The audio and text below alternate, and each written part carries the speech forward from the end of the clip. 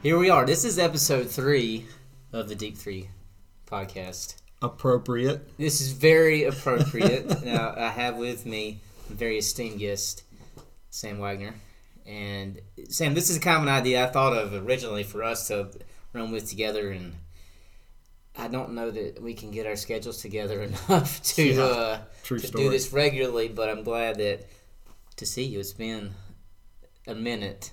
The kids still say that today. It's been a minute. I think that's already progressing to that phase where if you're saying it, it just it's kind of it dates you. So as soon as the kids heard me say it, that was the end. Was it. Yeah, that was the end. So, but yeah, thank you for having me, man. Something about the cap. Have you heard the thing about the cap? Oh, something about cap. Yeah, I heard that, and I already forgot what it is, but I heard that the other day. So we're too old to know the lingo, but that's okay. So, Sam, we have been playing ball for a while. Yeah. Pickup ball or church league ball. Church league. Use that in quotes. Church league, yeah. So, we go back a good bit with that. So, just kind of start off a little bit about your past, your background. You know, I don't want to talk about. You probably don't want to talk about work, but what you do for a career, just a little bit. Then maybe some things you're into besides basketball, and then we'll jump in here. Okay, good deal. Yeah, I've got it as it would have been probably 2012. I moved back here at the end of 2011, and been living up in the Boone area for many years with my wife. We were up there about 13 years, and got to move back home, be in the YC. Yeah. And, of course, the first thing I did was try to find a local pickup game. And I remember, I definitely, as meaningful as it was to me to meet you, I don't remember anything about the date. But I do remember the first run that you were there at the Y. And I'm pretty sure I was just sitting there waiting to play in it. I want to say it was Cam Brown, I think. Okay. Yeah, he was sitting there, and he's like walking me through. He's giving me the running monologue of, okay, this guy, you got to go. He can't go left, right? Okay, so this guy shoots too much and everything. I remember what he said about you was he's like, okay, low key here. This is a baller alert, so he's going to dot your I. If you don't guard on him, I don't care if he's 10, 15 feet behind the line, he'll pop one on you. So you better guard him or you're going to get embarrassed. I remember that like it was yesterday. Thank you, Cameron. I appreciate that. Yeah, so Cam gave you some props on that. And I won't call out any of who those other people were. What the we know who they are. We know who you know who you are. Yeah, and then eventually I became one of those people that he would tell people when they came in, hey, he shoots too much, and he can't go left. But it was good to get to know you there and get to know you as a baller, get to know a little bit about the work you do here, and so my thing is I'm a banker by day, and I do that to support my balling habit. There you go. Yeah, that's what works for. That and putting food on the table, I guess that's a good bonus. That's a good secondary thing. Yeah, it's a good secondary. But other interests and everything. Basketball takes up a big chunk of it. I really like it, watching it, playing it, talking about it with people like you, and that's definitely one of my main interests. But as I mentioned, we were up in the Boone area for a lot of years, and so we love the mountains, love that area. Still get up there quite a bit. Enjoy the mountains. It's just been something that's in my blood for a long time. It's something my wife and I shared in common because that's how we met. She was a Florida girl, went to ASU. Okay. We met. She fell in love with Boone and has never went back and lived in Florida since. She's been up here. She visited, of course, friends and family, but she's been a North Carolina girl, converted ever since. So something that we have in common. We both love the mountains. So, that's me. And now it's just work and supporting the balling habit and hanging out with good folks like you. Okay, that's awesome. Hopefully she fell in love just a little bit with you. Yeah, Boone, and then maybe this. I might as well have the guy from be here, right? Yeah, it's according to who you ask. I mean, 20 years later, it's got to be something there, right? I hope so. There's a little spark still there for sure. Yeah, a little bit. Yeah, so the Deep 3 kind of evolved. My initial thought really was, there's this guy that I love talking hoops, talking culture, talking life with, and we both shoot the 3-pointer. Yeah. And Cam was right. I do tend to back up behind the line a little bit. Sneak attack there. Because I'm so short and unathletic that I have to back up. Stop. For them to let me be open. So maybe they just now giving me like a senior citizen discount. Like, go ahead, we'll give you one. And then sometimes I hit more than one. Sometimes I don't. But so that deep three, the deep three shot, and then talking sports, talking culture. We talk a lot of music as well, and then. Faith is a big part of my life too, so kind of integrating that in. So I wonder on this if you can. I don't even know. It would be tough for me to think that Sam Wagner has a favorite sports memory. That is tough, man. I think we could talk for days on that. But can you try to give a favorite or two sports memory?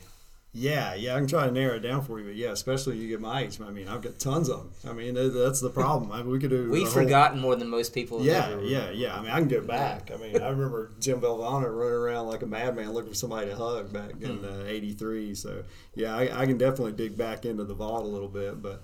Yeah, it's tough. There's a lot of memories you have of just people and the things you share together.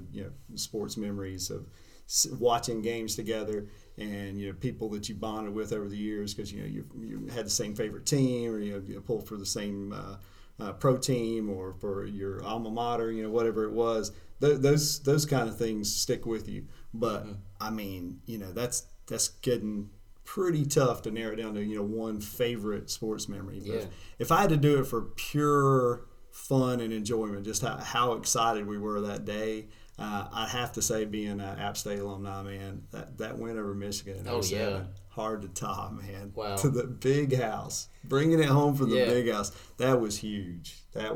So if I had to say one, I mean, maybe not the most emotionally meaningful. There's been a lot of big things happening in the Olympics, with the USA team, and there's been lots of great stories. Things I think back, Payne Stewart, winning back, not long before he passed, and having that moment with Phil Mickelson on the green. Oh, yeah. I mean, emotionally, like big stuff. That was big time. But for pure fun and enjoyment, I got to put the win up at the big house at the top. And they'll be showing that replay forever. That was an awesome. Yeah, Corey Lynch is immortalized. Yeah, he can go to Boone and not have to bring his wallet, I'm sure, forever. Yeah, he's royalty there. Yeah. I mean, he actually, by definition, may be royalty because, I mean, if memory serves, I think he married Franklin Graham's daughter. Yes. And I think in Watauga County, that may be royalty. That is true. I'm pretty sure that fits the legal definition. And a very interesting mention of royalty after the interview and everything that's going on now. So anyway, so that's true. That's a great memory for sure. Okay, so next, kind of thinking culture, music, movies, TV, food, whatever. What's something right now that you can't get enough of? Man, besides replaying Corey Lynch blocking that field besides goal? that, yeah, because that's pretty much a routine. Go home every night, pop that up on YouTube. No. Beyond that, I saw something. Speaking of YouTube, I saw something a few weeks ago, and I'm not like early adopter on this at all. I think this has been around for a while, so maybe people are like, everybody's heard of them. But these kids doing reaction video on music, and it's called Twins the New Trend. Have you seen that? There's been several out there, but this one particular one, it's young. It's actually three at different times. There's a third. I think it's their cousin comes on, but these brothers get on there, and they are so funny. I mean, they're very young, and the whole premise is that they kind of had been in their little shell, their little vacuum of music they listened to for a while. But I mean, especially the one brother just loves music. I mean, it's just in him. And as he started to discover new music, he started realizing everybody's looking at him like, man, you've never heard of this? He's like, no, I'm young, man. I haven't heard this. I was like, I know it's Phil Collins may mean something to you, or I've heard the name Dolly Parton, but no, I don't know anything about what she sings. The reactions are priceless, man. Yeah. I could watch it all night. It's so funny, man. I love it. I remember watching the one when they did Phil Collins, or is it Genesis? Phil Collins coming in the air tonight. Yeah. Oh man, when that beat drops, they are going crazy. They are going wild about that. Yeah, so. And it's so great because they did that and they're like, okay, Phil, I see you, Phil. And then they come back and they did like Easy Lover. Yeah. And a guy from Earth, Wind, and Fire, I think, did a duet with him on that. Okay. And so right out of the gate, that song like drops immediately, and so they just stop. Like they're like they're reacting, throw back their headphones. They're like, hold up, feel okay. You wait like 4 minutes in to this song and drop the beat, which nobody does. Right. But then you come back on this one and you almost blow our eardrums out on the first note. They weren't ready for it. But Phil Collins' reaction to that, and just seeing how different their perspective is, just from a generational side of things. You're looking at somebody like they had the Cher video on there, and it was the one that's filmed on the USS aircraft carrier. If I could turn back time. Yes, turn back time. Yeah. And we'll keep this PG, but if for those of us of a certain age who remember when that video came out, it was pretty racy. This outfit she had on, there was not much material involved in this outfit. This was a very racy outfit. And at the time, at that date and time when that came out, that's what everybody was talking about. Right. It was universal. It didn't matter who you were. You're like, what in the world is she wearing? I cannot believe what I'm seeing. I mean, it's it was pretty aggressive. Yeah. So I'm watching their reaction. I'm like, oh, this is going to be so funny. I can't wait to hear what they have to say about, Cher, traipsing around this outfit. Not one comment. Not one comment on the outfit at all. It's like they're straight to, man, look, they got that's a real battleship. There's like real rockets and stuff. I'm like, wait, you watching that? And that's what I was like, man, anybody, you gotta get permission to film on a battleship. That's nice. But I mean, in my generation, that's on a music video, you saw something like that. That was the only thing that a kid was going to notice. But they're completely numb to it. Yeah, it's different. They're like, that's not the raciest thing that I've seen today, much less ever. Sure, a halftime show. We know a halftime show. Yeah, that's right. Since then, for sure.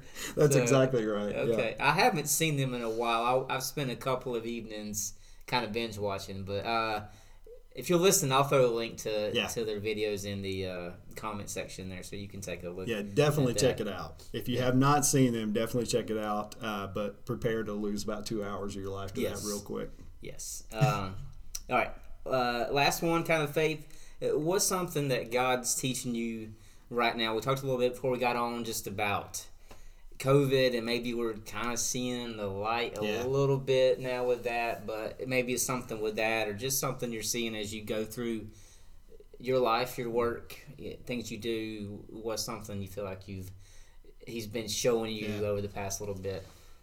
Yeah, so I think, and maybe somewhat related to the whole COVID experience and what that's been like, and I think a lot of people turn into making connections through social media. And whether that's through Twitter, through Facebook, through all different forums that are out there, I think what we've seen happening even pre-COVID, and what I've seen maybe amplify over the last year or so, is that everyone has a message, whether it's about their faith or about other things about their life that they want to share, and they turn to social media, and it's like, if I want to make an impression or I want to make a connection with someone and maybe influence them, your only option is to either turn up the volume or turn up the frequency. Ooh. And, it's just like wide open all the time, super aggressive. If someone doesn't agree with you out of the gate, then that's what you do. You just turn up the intensity. And I think maybe what it's illustrated for me is nothing that any of us didn't really know on some level prior to that, but maybe it's been highlighted for me and kind of make me understand that we all need to keep that in mind, is even if you're not one of those folks and maybe you feel like you're pretty reserved with how you approach that whole piece with social media, but just in our day-to-day conversations with people and looking to make connections with people and try to influence them, that's not the answer. Yeah. If someone's maybe not on the same page with you on something, you're hoping to influence them, again, whether it's in their faith or in any part of their life, they're not going to care what you say unless they think you care about them. And it doesn't matter how clever you are in what you post or how often you post it or how controversially you word it. It's not going to impact someone and truly make a difference and influence them in any way, positively or otherwise, Yeah. unless they value who it's coming from and they have a connection with you. So that's what I've been trying to think about is to not fall into that trap, because it can be, like I said, it can be on social media. It can be as we start to hopefully kind of emerge a little bit more and more out of COVID and start to get back to some of the normal routines, hopefully, fingers crossed, over the next few months. I'm going to try to keep that in mind, when I'm connecting with people. Don't be so tell oriented and tell them what I know that they don't know. Try to make a connection first. That's good. We actually, our message here at church yesterday was very much in that vein, talking about kind of what true love is, and that's, it's got to be looking out for the good of the other person, and we follow a Savior who was full of grace and truth, and so easily for us, we're either all love or all grace and no truth, and you got to speak the truth in love, but you have to speak the truth and be loving. You got to do both, and we're so one side or the other. But man, be more like Jesus. He knew how to do both of them. Yeah. And I'm the one like, I don't want to have confrontation. I want peace. So maybe I won't tell you that hard truth. But other people will like ram it down your throat. That's right. And we're both wrong. Yeah. We're both wrong. And I love the idea about social media. I mentioned this a while back to our church, Switchfoot, one of my favorite bands, has a song off of The Beautiful Letdown. Yeah. Mount Rushmore. Meant to Live is so good. The same album, good, Beautiful Letdown. I think it's that one. A song called Adding to the Noise. Basically, it's like, if we're adding to all the voices and we're just kind of adding like chaos to your life, turn us off. So are we people that are adding to that chaos? And like you said, I love how you said the frequency and the volume. Like, take a step back and think about before you post and how much you post and what you say, because there's so much out there. So I love that. That's a great thing. And I agree. It's going to be interesting, I think, for sure, for the younger generation. I was talking to somebody the other day. They have a shy kid who's a freshman in high school. And they're like, he was already shy, but now he's going to school 2 out of 5 days. Like, he's just more and more getting into this bubble. Like, how do things start working socially as we get back in? Yeah. It'll be a little bit of adjustment period, right? To say the least. And I think, again, it's not an us and them thing or anything that I don't think that I need to be aware of myself, or I don't need to be putting in my own life. Regardless of my social media habits, I mean, this happens in every part of our life. Oh, yeah. And I think that's become now almost like the scapegoat for everything that we talk about in society, things we need to work on. It's like, it's social media. Social media is us. I mean, that's true. I mean, you can't separate one from the other, and it changes some of the dynamics. But I mean, when you're talking to somebody on the street, or I'm coming to see my friend Jamie, or whatever it is, you have those interactions with people, and I've done it. I know I have in the past. I've wanted to tell somebody all the things I know. It's like, I've been around, I've seen a few things. Let me tell you how this works. And I mean, people are human. They do not want it, like you said.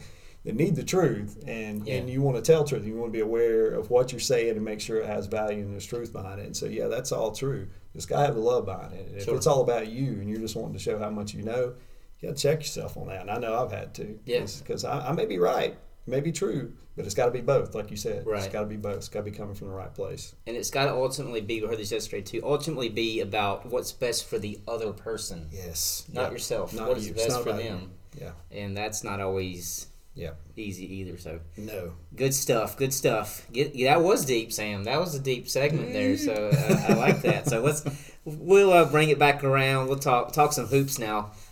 Good time in us getting together. Oh, man. All-Star game. Oh my goodness. Was last night. I caught most of it. So Team LeBron, 170 to 150. Was the pitcher's final battle. Yeah. I mean, in true all-star form, but I mean, it was very entertaining, man. Yeah. And I want to just say right off the bat, I mean, I love it as far as the Elam ending. Yeah. I said, I think both of us right back, when they were first talking about doing it last year, being the first year, love it. Love the concept, because I mean, being honest, even somebody who's a total hoop head like me, that was the danger, man. There's all-star games leading up to it. You're like, oh, man, get to see the three-point contest, get to see the dunk contest, and the game's going to be crazy. You got this lineup this year is great.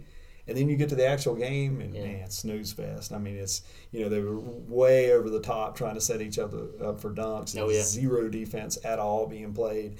And it was let down a lot of years. I mean, and that's coming from somebody, it hurts me to say that. I'm as biased as they come on NBA ball, because the guys who will try to trap me into that, I don't even watch NBA. I'm all about a college game. Man, I'm a hoop fan. These are the best guys in the world. They're the best in the world. I watch them every time. And so that is not me. I want to put that out there. I'm a total hoop head. Any kind of hoops, anywhere, I want to watch it. But it was disappointing a lot of years to see those games get out of hand. You're like, man, I wish, kind of see it be a little bit more together. This, I think, while it's not perfect, it kind of brings it together a little bit, having that Elam ending. Kind of keeping a little bit, even though the game, the score-wise, it was definitely dominant because LeBron's GM of the year, addition to everything else. LeBron's draft. His draft was like, forget it. Of course, it didn't help that KD was drafting and was not playing. That isn't fair. And he didn't get the first pick. It's not even fair. But it, if anything, just highlights how important it is to have something like Elam ending built into the game, because it was still interesting to me to watch. There was still better structure to it because you get the reset. That piece is important too, doing the reset on the quarters, I think, and then having the target score at the end. No matter what, I mean, up until the last basket, as crazy as it sounded, in the back of everyone's mind, they're like, it'd be crazy if they start trying to knock down a three from half court. Next thing you know, they string together a couple of baskets. You never know. The other squad had James Harden. You don't ever know. That's true. You don't ever know. Yeah, exactly. So for I don't say the common person, for people who aren't as crazy about basketball as us, maybe walk them through. There are people out there like that. I'm sorry. There are people out there like that. I didn't realize that. Oh, okay. Maybe explain the quarters, how they do them, and this Elam ending to people who maybe don't know what that is. Yeah, so the key pieces being they put a charity in place for each side, and they're competing each quarter to try to see who wins the quarter. Then a donation's made and benefit of the charity for the team that wins that particular quarter. But then at the end, the Elam ending, if you're not familiar with it, look it up. I will not bore everyone to death with going through the nuances of it. But basically, rather than having it when someone gets up 20 points, the clock's winding down, and pretty much it's a foregone conclusion. 5 minutes out, the game's over. Right. That doesn't happen with Elam ending, because they will instead set a target score. When you run, the clock gets under a certain point, and it can vary according to the format. For the NBA, I can't even remember what the target time was when it gets to that point, the time left, whether it's 5 minutes or however much it is. This is the fourth quarter. Yeah, they did entire fourth quarter. 24 to the... So you go to the target score. If you looked at some of the tournaments out there, like the basketball tournament. What a great name for a tournament. The basketball tournament. Yeah, you got to do that in large font. Yeah. The basketball tournament. But they'll do it where they hit a certain point on the clock. The NBA did it with the fourth quarter. And you add to the team that's leading that target score amount, which in this case is 24, Kobe. Right. You add that to the current total they have, and that's the target. So whichever team gets to that target score that's set, no matter how much time it takes, that's the winning team. And so it just takes that whole clock piece of running out the clock or playing the clock completely out of it. The foul game's taken out of it. Yes, I like that. And for an all-star game, please do not make me watch All-Star shoot free throw all day. Gosh. That's your one wish, and that completely eliminates that. Yeah. Because that was the danger. Even with the All-Star game, if you found a way to make sure it was competitive somehow at the end, you still could get into the foul game. Right. And in an All-Star game, you just don't want to see that. No. So perfect fit. The Elam ending, again, if you haven't seen it and you're not as big of a hoop head as we are, look it up. It's a really neat concept for anything like an All-Star game or a charity game or a non-playoffs NBA college March Madness. Sure. Those games, I think the clock needs to stay. But for alternate formats like this, great concept. I saw somebody say it'd be good for the NIT to try it out. Yeah. Why not? Yes, why not? Why not? Absolutely. Who's the 69th best team now, I guess? Go for it. Being honest, I would be more likely to watch an NIT game if I had the choice. Sure. If the Elam ending's in effect. Yeah. Absolutely. Okay. Yeah. Yeah. So, what was your favorite lineup you saw out there last night? You remember any of the five that stood out to you? The starting lineup, I think, who was it? Was it Doncic that had the reaction? It was like telling him who the starting lineup was. He's like, "Are you serious?" Because that starting lineup for LeBron's team, that's insanity, man. I mean, who's your fifth option on that? Who's the guy who's not a go-to on that? Is it Jokic? I guess Jokic. And that's top 5 MVP. That's embarrassing. Right The now. guy that's top 5, in the NBA in the MVP voting. To think that they're the fifth option on your team, that's crazy. Stop it. Yeah. Stop it, man. I tweeted out last night. I think it was even. To be honest, I'm not even sure LeBron was in the game. But I was thinking first half. I think he was. Yeah. Chris Paul, okay. Dame, Steph, LeBron, and Giannis. Oh my gosh. So you've got Chris Paul just dribbling around, throwing the ball to Dame and Giannis, and LeBron's kind of doing the same thing. It'll be Dame and Steph, and Giannis is just getting every rebound and dunking it because he was 16 for 16 in the game. He banked in a 3, but he didn't miss a shot. So the guys who were hitting half-court shots didn't even win MVP because Giannis did. Because, 16 for 16, wherever you are, you're winning. Nobody's guarding you. Period. You shoot layups. That's pretty good. So, yeah. But I just thought that combination, Steph and Dame out there, and Paul's going around, and LeBron does everything, and Giannis. Yeah. And what does that say about the league, man, and how the talent is developed, that you could even have those 3 and then be that lethal combination? But with the 3 ball being what it is, and the way they've elevated that, that's lethal. And with Chris Paul setting the table, come on. Whoever you put out there, it's local legend there. That's Winston-Salem's own. Yeah. But the shooters now, and shooters being a broader term than it used to be, because that used to mean that was a guard, as a 1, as a 2, potentially sometimes you're 3. Now, no. Jokic, look, come on. Dead-eye. He's a dead-eye shooter, man. Yeah.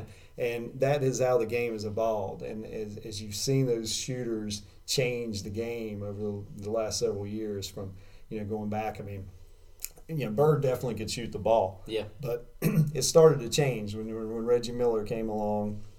You had a few guys out there like, Kerr and Paxson could shoot the rock, Thunder Dan from Phoenix. Thunder Dan Marley. Thunder Dan, man. But if you looked at all those guys. Ellis, maybe. Yeah, Dale Ellis. Names. Yeah, and then, as it progressed even a little further, Dale Curry came along. Mm-hmm. Didn't know what that was the predecessor for. DC for 3. Yeah, That's DC right. for 3, man. But as you saw those guys, the difference was then they're camped out on the line. And people are setting the table for them. Now you've got guys that can create shots in ways that you never imagined being a good 3-point shot. It just, it's unimaginable now, some of the shots that are taken that are good quality shots. Right. Step back, on the move, curling off screens that are not even anywhere near square to the basket. Right. Those are good shots for these guys now. And the range, forget about it. That's what everybody's talking about now. But it's that combination of all that. It's not just the range. It's impressive. You see Dame and Steph pulling up from half court in form like it's nothing. That's what everybody's talking about. But looking at a game, a competitive game, how they're getting those shots, it's incredible. And as that's evolved, and big guys are doing that now too. Yeah. Come on. Embiid hit that step back 3 the other day to tie the game. Yeah, he's 7-3. 7-3. Can you imagine back in the day if you got somebody like Sean Bradley? Minute Bowl. Kids going to Google, and you want to Google Minute Bowl. he had that run where he hit a few threes. But he did, it was ugly. It was not a work of art to be sure. But if you had told someone at that time that there would be guys that are 7-3 that could handle the ball a little bit and hit step back threes, like in a video game maybe, even not in the NBA court. The reality has shifted, and it's amazing to see that transformation, because the game does not resemble what it looked like 10, 20, definitely 30 years ago. It doesn't look like it at all. And when I was coming up, get out of the corner. Do not ever go to the corner for any reason ever. Now it's that is the best shot in basketball. Yeah, Steph. Best shot. If you give Steph the choice, and mathematically, which is more efficient, you shooting a corner 3 or a wide open uncontested layup, it's the corner 3. They do it all the time. They throw away fast from the layup for the 3. That got you benched real quick back in the day, man. If you rewind back 20 years ago, even at any level, all the way in the pros, that's a bad shot. You make that choice as a point guard, and you kick it out. You give up the layup and kick it to somebody in the 3 first. No, to the bench you go. if they make it during the timeout, you see still the getting coach over there shootout. with his face red and the clipboard's going, and ties are being loose On a and everything. made Yeah, shot. on a made shot. That was on a made shot. So if you missed it, bench time. Yeah. Yeah, real quick. Yeah, I saw, maybe it was a couple years back, that the Steph Curry left corner three was the most efficient shot in basketball. Yeah. More efficient than LeBron James dunking. Yeah. It's mind-boggling. Yeah. I mean, yeah, someone sits down, you do the math, say, okay, if you shoot X percentage, it's 3 points. Yeah, I know mathematically that it can make sense, but it is really hard for me to believe that the game's actually evolved that way. For that reason, you've just seen over the years that was ingrained in basketball players coming up. Your coaches would never tolerate that, and now you get those reactions from I think of the one Steve Kerr when Steph did the whole dribbling display. 3 guys are all over him, and he backs up and just flings one going backwards from 3, and he's got his hands in the air like, "What are you doing, and then pauses when it goes in. It's like, okay, never mind. And yet, what can you do but laugh? And that, I think, is a microcosm right there. That's coaches of this generation learning these guys are a different level than when you were playing. And Steve being a former player and a great. An all-timer as a shooter, you just have to learn that the game has moved on. It's changed, man. Crazy. Well, speaking of ball, we've been there for a little bit. We got to talk about the Hornets. Yes. Because I think they are relevant again. Thank you. Right now in the East, it's like you're 4th or you're 10th, but like you're real close to each other. So they're somewhere in that mix. But relevant is the word. LaMelo Ball has brought it. He has brought it, man. I wasn't sure about it, but he has brought it. I wasn't sure, man. And yeah, as a Hornets fan, if you're a long-suffering Hornets fan, we're what, 19 years, I think, removed from a playoff win? Come on. I went to when the Bobcats played Dwight Howard and the Magic, and that was so sad. He got drilled. It was Lambs getting led to slaughter, man. That was a tough team that matched up again. But yeah, it's been a long time since we've really had any sustained relevance, and even for people who just we're looking at everything through purple glasses and purple and teal, and we want to believe every year that this is going to be the year we'll kind of take that next step and add that piece. I think it was big for him with LaMelo coming through like he has. And being able to adjust to the pro game like he has, that I think has created a little fundamental difference than what we've had. Now, I mean, we've had talent in the past. We've had a lot of talent in the past. But I think the difference is now is some of the timing of it, with some of the youth and their talent and their upside. I mean, you can go all the way down the line and we can talk about each guy, but for example, you look at somebody paired with a LaMelo Ball like Miles Bridges. Oh, and man. The upside he's got. Yeah. Oh, my goodness, man. So the question then becomes, you've got that group together, and you got some young talent there, and you got a guy who clearly, I mean, he gets it. The passing and setting the table and setting the tone for the game, I mean, he gets it. Do we need that one more piece to take the next step? And I still say yes, man. As excited as I am for him, I still say yes. So what's your take, man? I think LaMelo is the future and probably the present. Yeah. And I think everybody else, Rozier's been playing great. Hayward maybe a bit overpaid, but it's what the Hornets had to do. He's been great. He's delivering. He's earning his paycheck. Yeah, but I'm not complaining. Yeah, okay, you can't complain. But PJ's pretty solid. Cody Zeller's been pretty good. The rotation is solid, but nobody's like, man, they're untouchable. I don't think so. I don't know. I don't know if a center's the. Defensively, maybe we need a center. Offensively, I'm not so sure we do. I'm torn to where this year we're pretty good, but is it worth it to mortgage any future to potentially maybe win one series? Is it worth it? I don't know. Right, because that's the whole trap right there, isn't it? I mean, that's the thing. I mean, you want to chase somebody like an Oladipo or Drummond or somebody like that. Yeah. Okay. I'm on board. I'm all for adding that piece because I do feel like we're that to really contend. I mean, we're a piece away. I think you can get pretty universal agreement on that, even from diehard Hornets fans. We're competitive now. We're in the mix. We're relevant, to use your word. But are we contending? No, I don't think we're there yet. Can we get there with just developing the talent and the youth? Remains to be seen. Anything's possible, but I think we're a piece away. So if we are, like you said, and we chase that now, if we're having to mortgage any of those pieces, I don't see it, man. Yeah, I mean, I don't. Now, if you ask me if some of the pieces involve guys like Zeller, as much as I love him, and he's a Carolina guy, and I mean, I love it. Anytime in the I'm crazy and old fashioned that way. I love it. Any guy played his college ball in the state, and can play pro ball. I love it, man. It's good for the fans. It's good for the players. Yeah, I love it.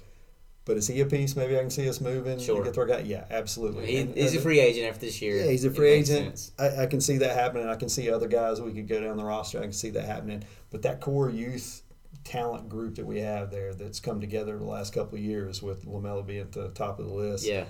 Do not let go of that, I say, because I'm with you. I think you win a playoff series if you do that, and then in today's NBA, you probably don't hold that together for a long time. Yeah. And you end up doing just that, mortgaging your future to get a playoff series win, or possibly two, and that's it. Right. Instead of building off this, nucleus we've got of just really, I think, exciting young talent. I mean, we've got some good players right now with a lot of basketball to play and a lot of growth. Can LaMelo, is he the type of player that can convince free agents to come to Charlotte?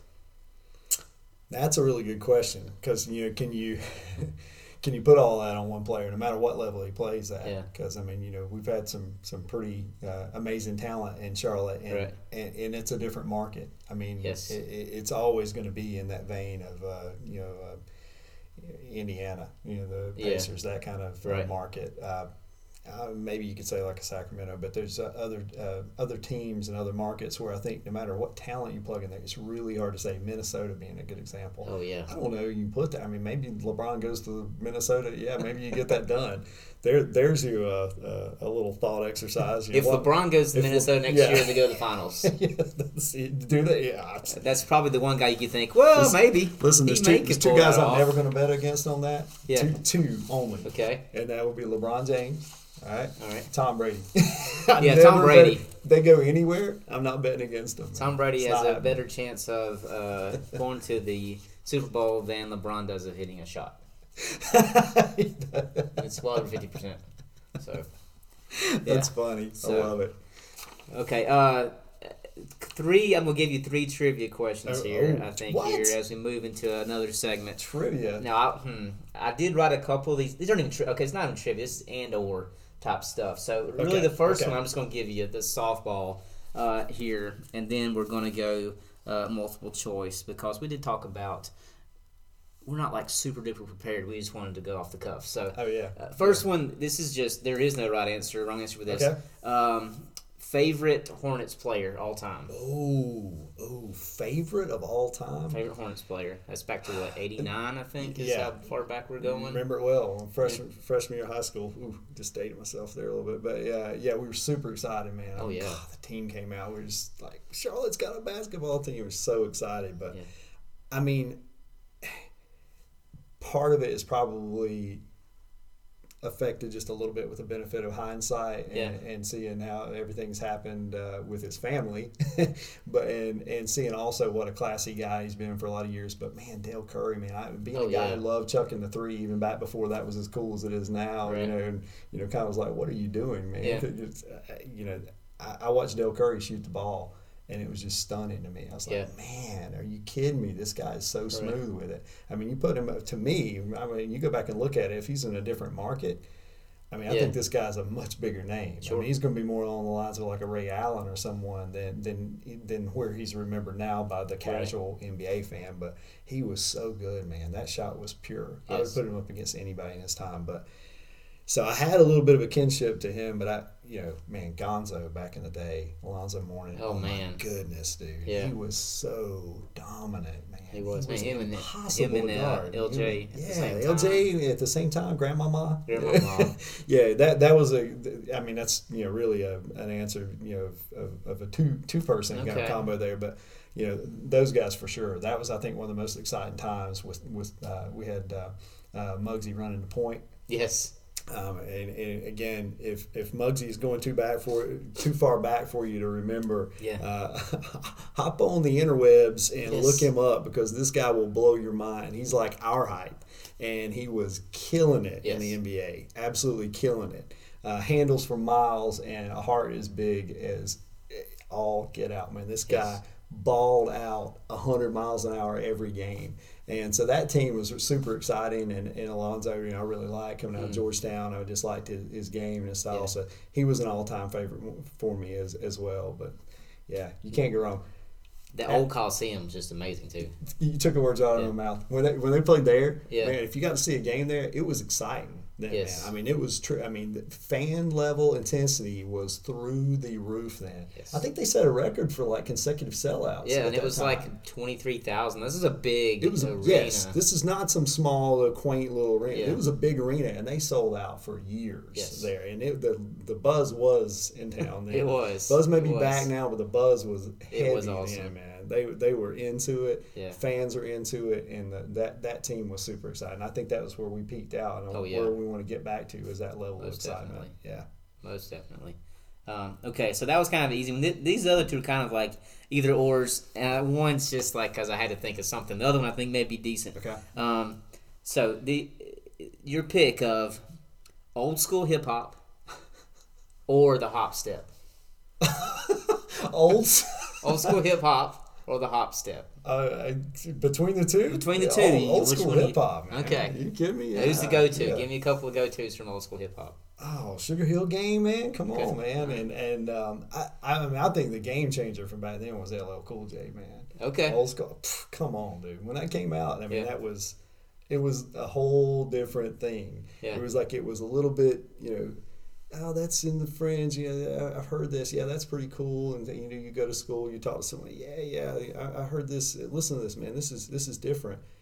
When he came out, man, it was like bam everywhere. Everybody stood up and took attention. I think he was a huge game changer, man. Mama said knock you out. Yeah. The whole that was a different time once he came on the scene. So yeah, man. Old school. Okay, old school hip hop. Yeah. Hop step's not much in our game. We're back behind the 3-point line anyway. Yeah, exactly. Okay. Other one, I think this is going to be easy, but the 3-pointer or the Pointer Sisters. What? I'm so excited. You jump for my love. Wow, my mind is blown now. I was stretched. I couldn't even think of another one. That's how bad these questions were. But. I was just wondering when you said 3-pointer first, like what you could possibly put there that would even contend for me, because you seen there's nothing that compares to a 3-point shot, I mean, right? I take 3-point shots, in my mind all day long. So, but 3-point shot all day long. So just kind of winding down a little bit, but just thinking about basketball in the sense of connection with other things, and my first thought was thinking about the kind of the theme of the podcast. Basketball is tied with music, with culture. Yeah. Like I'm a kid who would go to school. I would love. My mom was a teacher. On teacher work days, I would take my boombox. I would take my collection of CDs, and I would just be in the gym all day shooting hoops and playing music. It's like they went together. But pickup games, somebody always had the radio. And we've been at the Y with pre-COVID. It's been a bit, and they're playing songs, and I'm like, Sam, I don't know what this is. It's new hip hop. I'm like, I have no clue. But what do you think is that connection between basketball? I think in particular above all sports and music, hip hop. It's not just that, just kind of culture. It's like maybe it goes back to LL Cool J, Spike Lee back in the day, that type of thing. What is that connection? So I mean, I think that's it. It is. It's just that. It's connection. I mean, I think that's basketball is for me, and I know for you. I mean, it is a game that I enjoy it, and I'll shoot by myself, like you said. I mean, that's no problem. That used to be like the thing at my house. I would always go out the door saying, whether it's, got in from school or on the weekend or whatever it was, I'd head out the door yelling back over my shoulder, going to shoot a few. And that would mean I was going out the garage and just pounding out shots on the backboard. So I love the game, but what keeps you in it is those connections with people, and it's about the people. It's about sharing stories and having a good time and listening to your favorite music and catching up with people. And it's bigger than a sport. I mean, it's definitely based in the game of basketball, but that's not what basketball is about. Basketball Right. is an influence on people and as a part of our life. I mean, it was our go-to, pastime. That was what we did, was listen to music and play basketball. And I think back to one of the most recent times I got to play basketball pre-COVID. That's what we were doing. We were listening to music, and I remember some of the selections not right in my wheelhouse, but we were talking about that, and we were laughing about hey, you should be listening to that. Oh no, this is great. This I'm like, I don't know, you can let me listen to this all day long. I don't think this is going to be my jam. Right. But that was the whole thing. That's the connection. It's not about going out and playing and seeing who wins the most games or who hits the most shots. It's Right. not what it's about. It's about that connection, having a good time, and enjoying each other, hearing what's going on in other people's lives. Throwing up a few bad shots too. Right. That's all part of the Maybe mix, a little banter, a little healthy banter every now and again. Some people talk more than others, but just guilty as charged. But but yeah, all that's part of the mix. But yeah, I think that's how music ties into that. Because it's not about the game.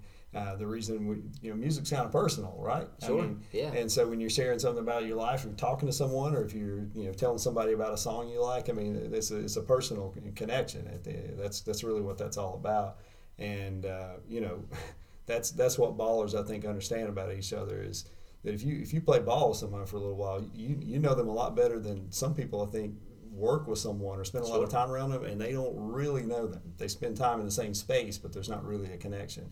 But when you're playing ball with someone, you're having to follow rules together. You're having to call each other's fouls, and you're having to settle arguments, and you're having to interact with each other on kind of a close level. It's not something passive. I mean, it's something that's very engaged and active. And you're listening to music together, and you're talking about it, and you comment on it. You're talking trash to each other, but then kind of let them know, hey, yeah, I'm just talking to trash. Right. That all those different interactions, it as a group, all that together as kind of accumulation, all that, it means a lot, man. I mean, you definitely form bonds that last your entire life from playing the game of basketball. And sometimes that's what's amazing. It's with almost no interaction outside of pickup lines. That's your interaction, at least the beginnings of it. And I can name you person after person that was the foundation of our relationship. It's lasted for years and years, and we're close. Yeah. But it all started from the game of basketball. So I think that's what I see, man. It's whether it's music or any of those things that we just named over. All your whole life is kind of pulled together there in those pickup games playing basketball. Yeah, I think that's for sure true. And kind of to end up, just want to talk about a little aspect of that, and you were all over it there, but just maybe basketball and mentorship, and in particular, like, we share a really tough memory of Mark Linderman, a guy we played ball with a lot. Like, the local youth pastor passed away on the court. We were there. Yeah. Like, we saw it happen. Devastating time. So tough. Yeah, too young. And I think it was yesterday, 3 years since he was laid to rest. So love playing ball with Mark. Way better shooter than me, for sure. He could light it up and quick trigger, man, for sure. But great player. Really just hate so much what happened. But I think through that, we got closer, and I think my eyes were open to the fact that compared to most of the guys we would play ball with, we're a good bit older than them. I'm glad that they still allow us to play with them. Yeah. And even recently had somebody reach out and ask me to come play, and I was like, I appreciate you asking the old guy, because y'all could run circles around me. But mentorship, just like that bond, and how have you seen that maybe even go maybe beyond friendship to seeing you, myself, the older guys there be able to kind of pour into the lives of the younger guys who are there? Yeah, Jamie, that's a lot, man. First of all, you're 100% right. That was absolutely devastating with Mark. I mean, just such a genuine and good dude. I mean, as genuine and honest and loving of a person as you're ever going to come across. It was all 100% real with him. Now, he wanted to play hard. Yes. I mean, he absolutely was going to check you hard. But he loved you and you knew it, man. I mean, once you bonded with Mark, I mean, you were one of his guys, and I miss him so much, man. It was a lot to process, and you can reason your way through it and rationalize your way through it about how to to deal with a loss like that. But there's nothing anybody can say or any words are going to make that not sting. That right. would hurt a lot. But I saw in his passing the impact that had on a lot of people.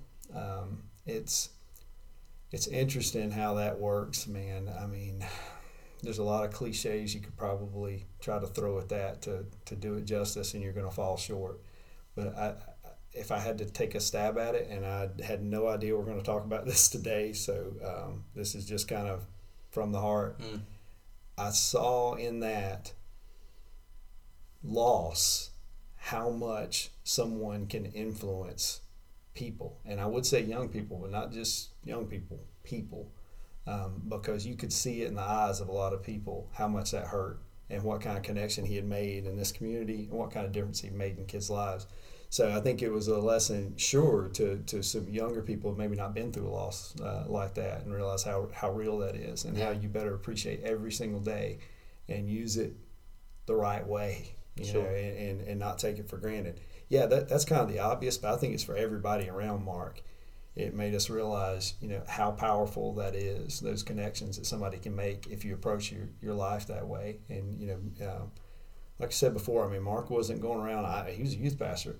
I didn't hear him going around doing a lot of, wagging his finger. And this is so crazy that it's kind of tying back. Maybe you did this by design. I don't know. No, but, definitely not. We were talking about how, I said that to you earlier, that's something I feel like I'm being taught lately and reminded of, is you can't do a lot of this finger wagging and telling all the time. It wasn't Mark's style at all, man. Mm-hmm. When he was talking to you, by the time he talked to you about anything on a deeper level, there was a real connection there. Mark, he met you where you were, and he talked to you like somebody, and not like somebody that he wanted to talk to, and that's different. And he was one of those guys that knew exactly how to do that and how to impact people.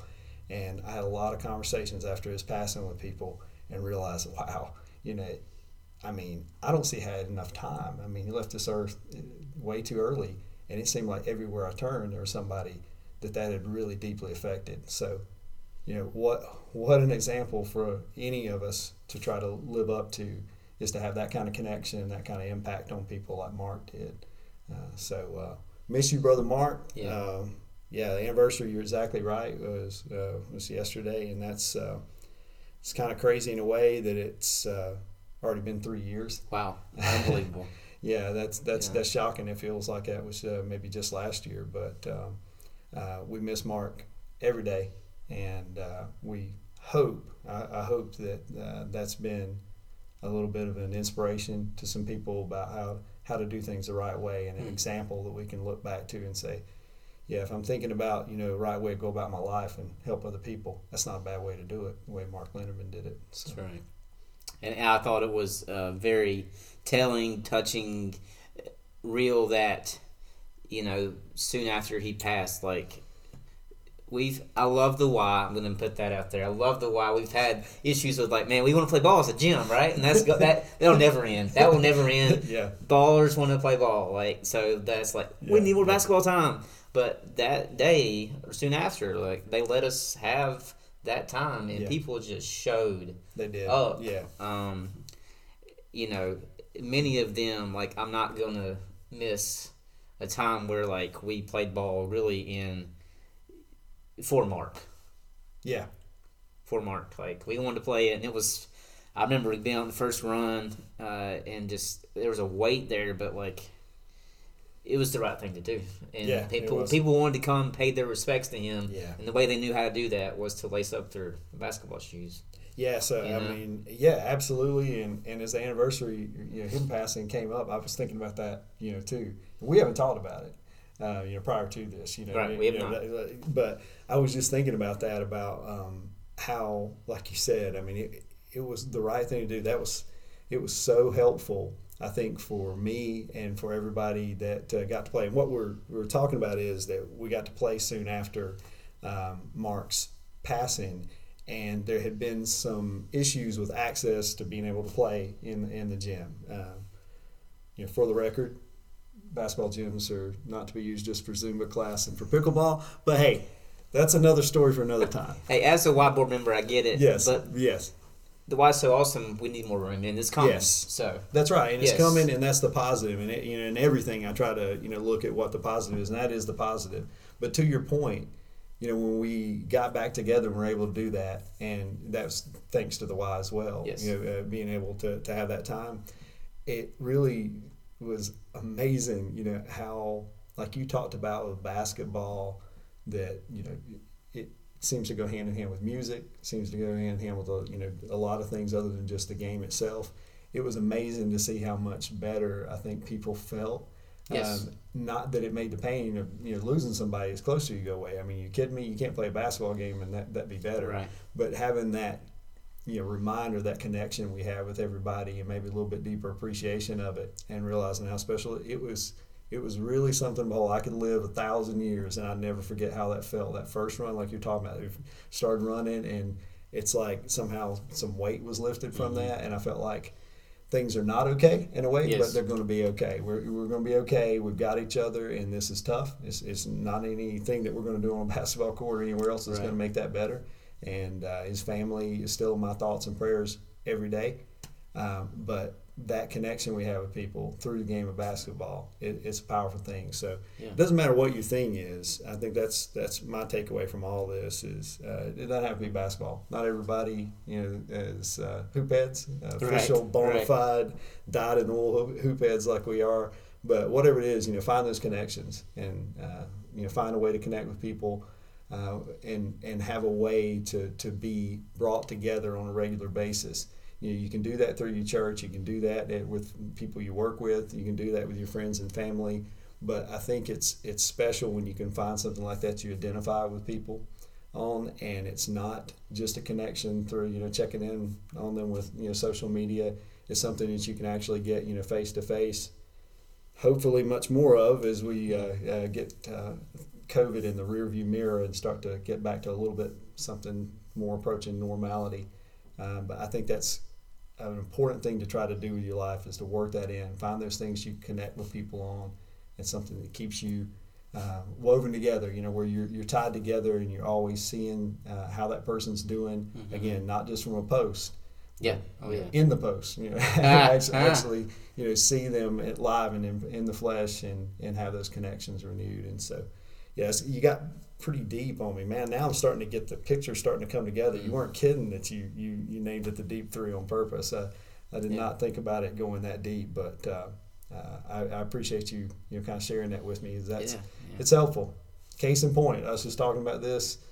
It's one more step in me kind of working through that and dealing with losing somebody who was dear to all of us. So, that's right. Yeah, thank you, man. Yeah, well, I believe that we're made for a community. We're made to be together. We're made to do life together. That's a massive part of our church and my faith. And maybe that is for some people is basketball. That's what it is. Whatever it may be, CrossFit's like that. It's a massive community. I mean, church is like that. But we're made in God's image. God has community amongst Himself, the Father, the Son, the Spirit. So that's how we're designed. So I'm glad to be a part of a basketball community that I hope can get back together in person soon. So we'll wrap up on a light note. Okay. We're getting almost to an hour. I feel like we could talk for days. Deep Three, I'm just hitting you. Sam just has no clue what's coming. I do not. All right.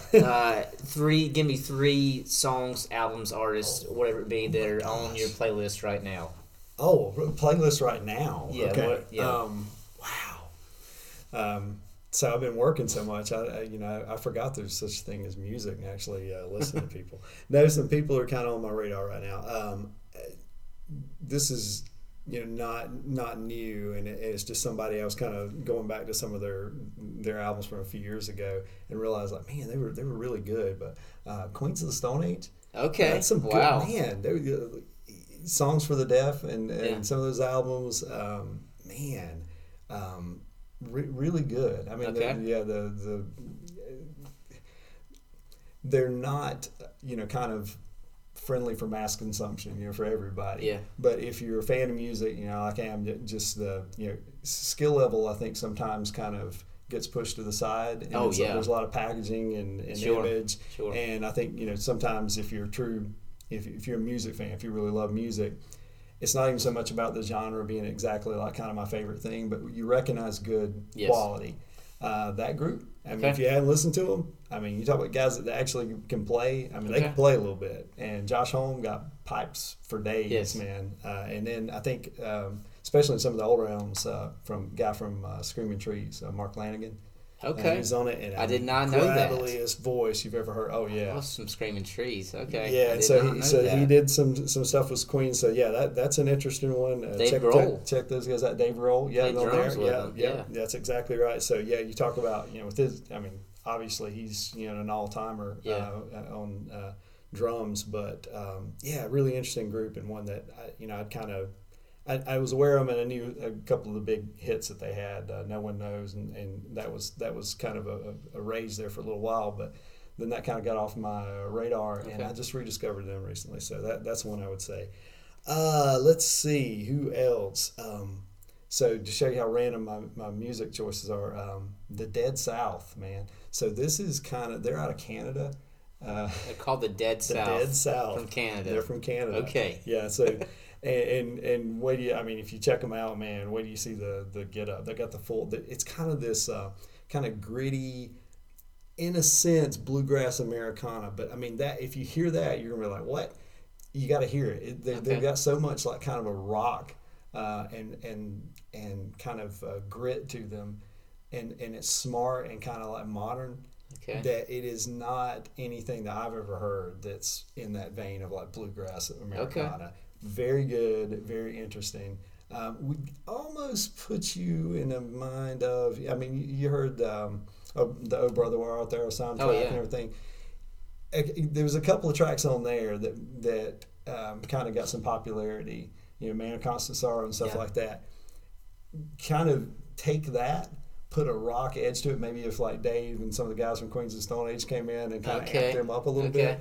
And you start to get some picture of what Dead South would be. So that's what I'm playing on the way home. I can tell you that. Yeah, look up some Dead South just to start playing some random ones. So beyond that, I don't know. I always, I got my Barry Manilow tapes. Pull them out and jam out of some Barry. Okay. No, I was listening actually to the podcast you turned me on to, the Great Song podcast. I think that's it. With I think I'm calling it the right thing. Yes, I think that's right. Yes, I'm thinking of the jingle podcast. Okay. Yeah, that's it. That's it. Yeah, yes. So, and they had Dave Barnes on there. Oh, they were talking about some of the great '90s albums back in the day, and so they were doing, I think, Stone Temple Pilots, like Interstate Love Song. Ooh.